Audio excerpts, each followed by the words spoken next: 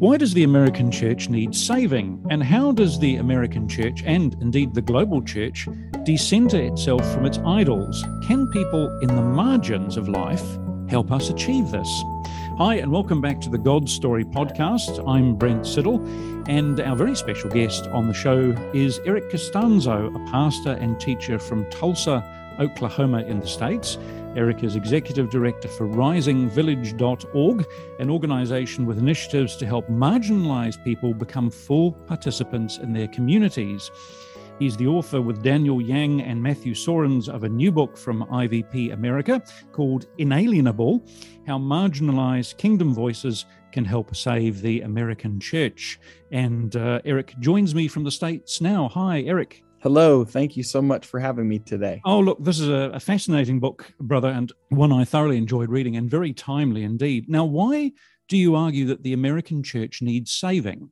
Well, Brent, we look at the circumstances around us here in the States, and I think that this is true in a lot of Western places where the church historically has been very strong, at least in the last few centuries.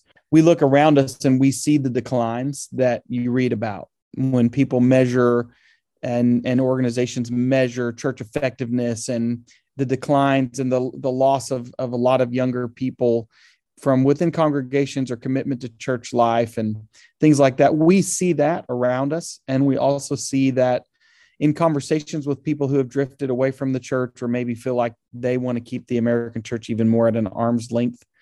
We've identified some of the things we address in this book that people are probably not too surprised by, that folks would say we've gotten disenfranchised with the American church over some of these things. And so we ask the question, how do we come back to some of those core inalienable truths that the church is supposed to be built upon to kind of take us through a cleansing process and that maybe will bring about a salvation, so to speak, of the American church. But it's not just the American church that's affected like this. Eric, I think the New Zealand church is as well, where we are. To what extent has the American and the Western church become obsessed with power and control? I think we've fallen into some traps that have affected Christians and affected the church throughout all the centuries. We can say that the church, some of the periods in history where the church has thrived the most has been when it's been persecuted, but nobody really wants that persecution. And there's something to the feeling of having voices at the table where the decisions are being made, seats at that table, that maybe that's a purer motive. It's a protective element to help protect the church from persecution or alienation or not being represented well. But then there's also just kind of the age-old temptation, as we refer to it in the book, even how the devil tried to tempt Christ. I'll give you all the kingdoms of the world.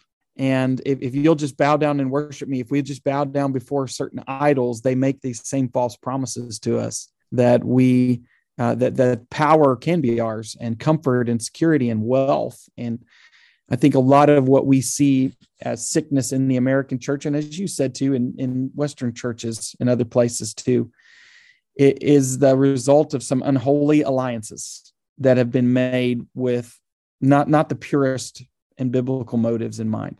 We should mention that we've just been joined by my co-host, Ian Reid. Ian, meet Eric. Ian is my pastor from King's Grace Presbyterian Church, Palmerston North, New Zealand. Ian, I'll bring you in a minute to get some New Zealand context on this, but I want to come back, Eric, and just ask, indeed, has evangelicalism in the States become synonymous with American nationalism? I mean, you've got a staggering figure in your book that something like only 9% of non-Christians have a positive view of American evangelicals. Now, why is that? Well, I would certainly be interested to hear your perception on that, guys, just from kind of, looking into the United States and things you see from a distance.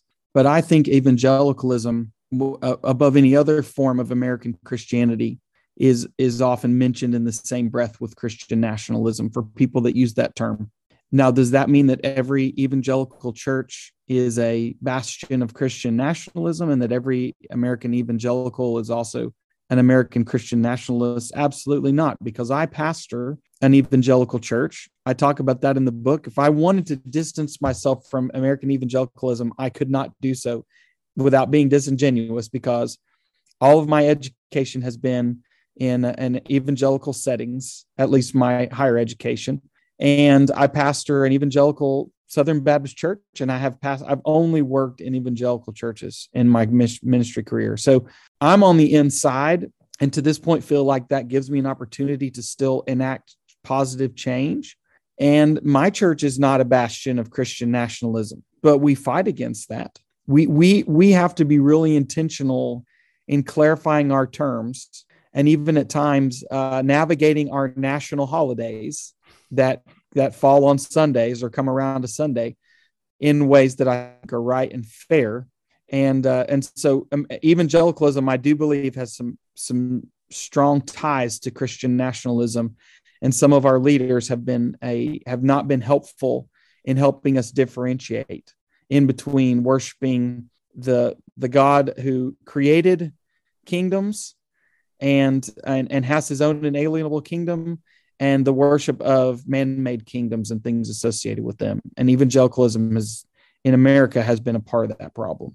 Yeah, Ian, I'm going to bring you in here because we talked earlier in the interview before you came on about the American church and how it's become, in Eric's view, obsessed with power and control, if I can put it like that.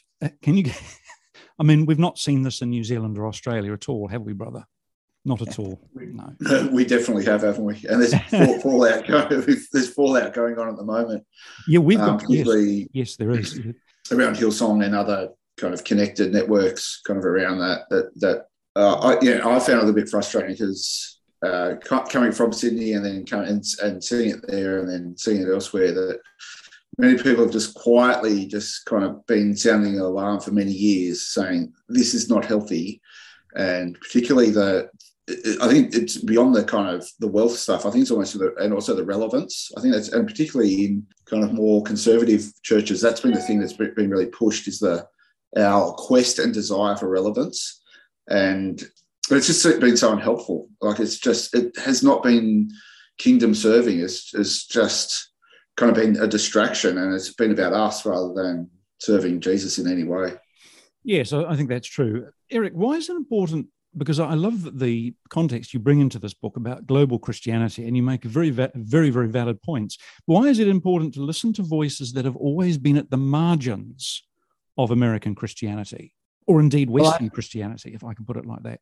Yeah, thanks for pointing that out too, because we do pull in a lot of voices that we imagine may be unfamiliar to a lot of our readers and to American Christians who come from global context, but we also pull in voices that have influenced us from the margins inside the United States, where a lot of white evangelicals have not necessarily been impacted as much as they could by Christians of color or even women who are in their own churches. And so I think part of that, honestly, is the feeling that if there is this obsession with power and control in some ways that's at the root of what's driving American evangelicalism, and that may not always be, like I said, the reality. It may be the perception, but in some cases it is the reality. And we can see those unholy alliances that have been formed. Then maybe we need to listen to some different voices for a little while. I can give you just a specific example. In my own denomination in 2019, my church is a part of the Southern Baptist Convention here in the States. And we got thrown right into the middle of our own public shame scandal with the revelation that there had been sexual abuse in Southern Baptist churches that leadership knew about and covered up, or didn't communicate, or didn't report. And, things like we had seen happen in other forms of Christianity, and maybe even, pointed out as being evil and wrong, were now being revealed in our ranks. And one of the things that I'll never forget in 2019 was a conversation in a room in Washington, D.C., with a group of evangelical leaders, but it was pretty much equally men and women and white leaders and African-American leaders. And several of the ladies in that room said, if you all would have just been listening to us all along, we were trying to tell you that these concerns were there and that these things were taking place, but we weren't allowed to have a voice in the conversation. That's devastating, isn't it? Absolutely devastating. Has the American church often marginalized, or have churches in the West often marginalized, often neglected marginalized voices? I think so. When we deal with some things we call uniquely American idols that aren't just present in the church, they're part of our culture and they're part of Western culture. I mean, the idea of a celebrity or a star goes back to 19th century Europe. I mean, but we're always influenced here just a little bit behind usually what happens in Western Europe in some of these areas. And the church for a while American church kind of viewed celebrities with skepticism, at least back when my grandparents were younger. Now we have our own American Christian celebrities. And so because of that, we tend to elevate voices that we feel like kind of they accomplish multiple things at once. They are popular and they're successful in an earthly sense, but they also can speak the language of church. And we even say something in the book that if a quote unquote Christian celebrity or a famous person who claims to be a Christian falls from grace, we don't go looking to more humble leadership from the margins. We want to try to find the next celebrity or athlete or person who will still be in the limelight or the spotlight, but claim Christ at the same time. And so I think, there's kind of a natural neglect of those who we may not think have the credentials or the notoriety or the popularity, even if they have the spiritual depth and wisdom that the church needs. How can we learn from the global church and indeed from marginalized communities? One of the things that stood out the most, and you noticed in the book, we did some interviews with a few folks who, we brought in a lot of excellent scholarly work from global Christians and others we might consider to be marginalized voices, at least in among the American church.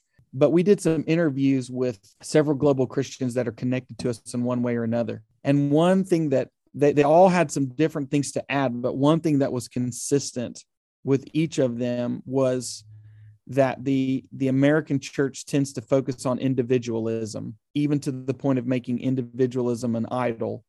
Whereas many people who live in the majority world or live in context where maybe there's more poverty than wealth, they have a much stronger view of the community and see the church less in terms of the individual, but more in terms of what each person contributes to the whole. And because of that, those contexts can look a lot more like what we read in Scripture, which was much more of an Eastern worldview, community-based, and not so much based on the individual.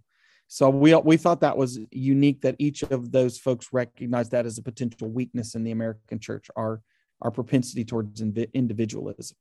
How does the letter to the Ephesians, for example, talk about the unity of the church? We come back to Ephesians quite a bit, especially within I believe it's chapter 3, and talk about how what was happening in that very multicultural church was unifying Jew and Gentile as much as it was bringing, and that's ethnicity, but it's also obviously religion, social view. It was bringing together people from different walks of life, different religious backgrounds, different social strata, and even some who had historically been seen as enemies from one another. And they had to learn to grow together in an environment that also would at times be under the microscope of the empire. And so they dealt with so many pressures that I think we can understand in the West, but also that multicultural, multi-ethnic relationship. And it's by no coincidence that that's the letter where Paul talks about making sure that the wall Christ has torn down between Jew and Gentile does not get rebuilt. Mm. What sort of theological richness do you think the global church can give to us? Oh, wow. In our chapter on how we read the Bible, we talk about the importance of posture in approaching Scripture.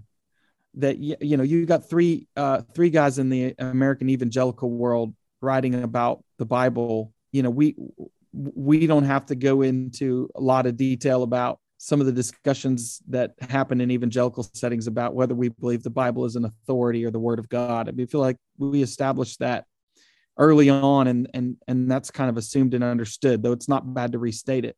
The problem that I think a lot of American Christians have in approaching the Bible is not being able to articulate those points about it, but the posture of coming to the Bible with humility, being teachable. And one of the things we deal with in that chapter is approaching the Bible with others and reading the Bible in community. And global Christians, for example, the well-known parable of the Good Samaritan, folks who come from the Middle Eastern worldview, but are Christians, they understand so many cultural elements of a story like that often go missed unless we pull them out of good teaching in the American church. They understand the generational hostility between a group like the Jews and Samaritans. That's not just a few generations of families that didn't like each other, but genuinely hundreds of years of animosity. People who serve and lead in the majority world where there's global context of poverty, they genuinely understand the picture of the beggar sitting outside the city gate more than just the Western person who encounters that once in a while. They understand the context of a person who is starving, dying of thirst, truly oppressed and cut off from resources. And so for them, the Bible can easily be speaking in the present. For many American Christians, we can understand how it relates to the present, but we teach it and say, in the ancient world, this was true. Where many Christians in Central and South America, for example, Africa, they can read the Bible and say, this sounds like what we experience every day. Ian, thoughts, questions for Eric before we carry on? No, I think that the posture of humility in terms of listening to other people and their experiences is just so important. It's something that we've kind of lost, hasn't it? That we have become the kind of the masters of the theological world, and we can give to everyone else without thinking that we need to listen and hear their perspectives. And it does come back to that vision in Revelation of all of the people coming together from all of the nations, all of the tongues and tribes, and all speaking together as God's people. And that's something I think that we're missing to our detriment, isn't it? Absolutely. One of the most fascinating discussions I had was with a colleague from Asia a few years ago when we were discussing the book of Acts at a pastors' conference, and we were talking about the household baptisms and his perspective from an Asian culture. He came from a culture of family and family ties, and so it just completely opened my eyes to a completely different way of reading these passages. But anyway, Eric, can I ask you, how has the church neglected the poor and vulnerable? We've talked about the poor and vulnerable in other countries, but how have we neglected the poor and vulnerable in our own communities, do you think? That's a fantastic question. We deal with the story of the rich man and Lazarus in some detail in the chapter that talks about God's heart for the poor, the vulnerable, the oppressed. And in that parable or story, whichever way, some choose to look at it, Jesus clearly presents the poorest and most neglected type of human being imaginable, and a very wealthy person with an abundance of resources who is obviously intentionally walking past this person every single day, in and out, and his guests are coming in and out of his estate, and they're offering nothing. He's longing for the scraps that animals get to eat. And then in the moment when the rich man eventually ends up separated from where the poor man is at Abraham's bosom and the rich man is in torment, he lets on to the fact that he knows the poor man's name is Lazarus. So he knew his name. And I think that in the American church, in the Western church, in communities like mine, where there is a lot of wealth, but wealth is relative. There's a lot of wealth here in my neighborhood compared to other parts of my city. But if you compare our city to many parts of the world, there's a huge disparity. And those things are often, if not always, in front of the gates of our own eyes. Mm.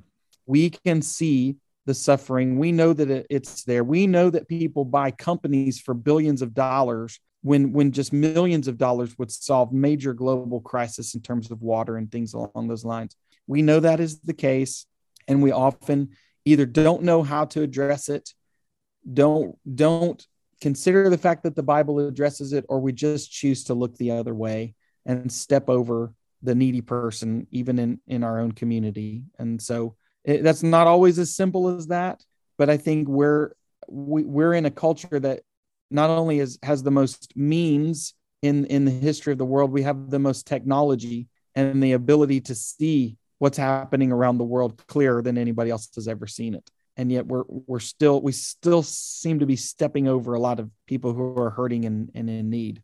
Yes, I think because in many parts of the church we've become obsessed by the white middle class, and we're trying to attract middle class people to our churches, and we don't want, as I was told by somebody, don't bother with these poor people; they'll drag your ministry down. Yeah, that's exactly what I was told. Yeah. Final question, or final questions, Eric, before we finish, because we could talk for hours about this.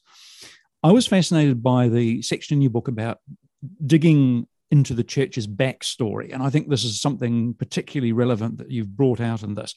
How can we deepen our roots with the historic church? That is one of my passions. And I'm so thankful. I don't know. I know you mentioned Daniel Yang and Matthew Sorens at the beginning. I am the co-author on this book with these two guys. And where we really found that in putting this project together, we started to get really excited was when we talked about the ancient church, the global church, and the poor.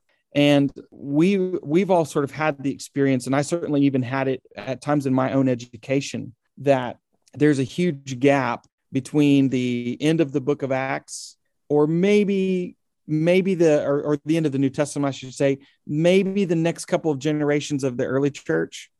And then basically you jump all the way to the Protestant Reformation. Yes, nothing happened in between. We know right. Like nothing for 1,000 years, the Holy Spirit was just on vacation, and God's redemptive work was paused. And we've been called times the Dark Ages, that's a Protestant view. That's not a Catholic view. It's not an Eastern view, Eastern Orthodox view. And I don't believe it's a Christian view. I mean, we even have seminaries that now don't even require, for a master's of divinity, for someone preparing, to be a teacher and leader in the church, they don't even require the section of a church history course that covers that period of over 1,000 years. And yet it's an incredibly rich period of resources. I mean, you look at all those wonderful medieval Christian mystics. Absolutely. And even like for Protestants that are big on sola scriptura, how about the groups of people who protected the written word in those 1,000 years? They copied it, they translated it, they secured it, they passed it on to the point that we have discoveries like the Dead Sea Scrolls and say, wow, that is really accurate with what was preserved and passed down to us. It's amazing. So I often say to people personally, there are three things that really blew my world open as a follower of Christ and as a minister. And the first was when I started studying the ancient languages, Hebrew and Greek. It brought my reading and interpretation and application of the Bible to a different level, just to read it as close to the original language as possible.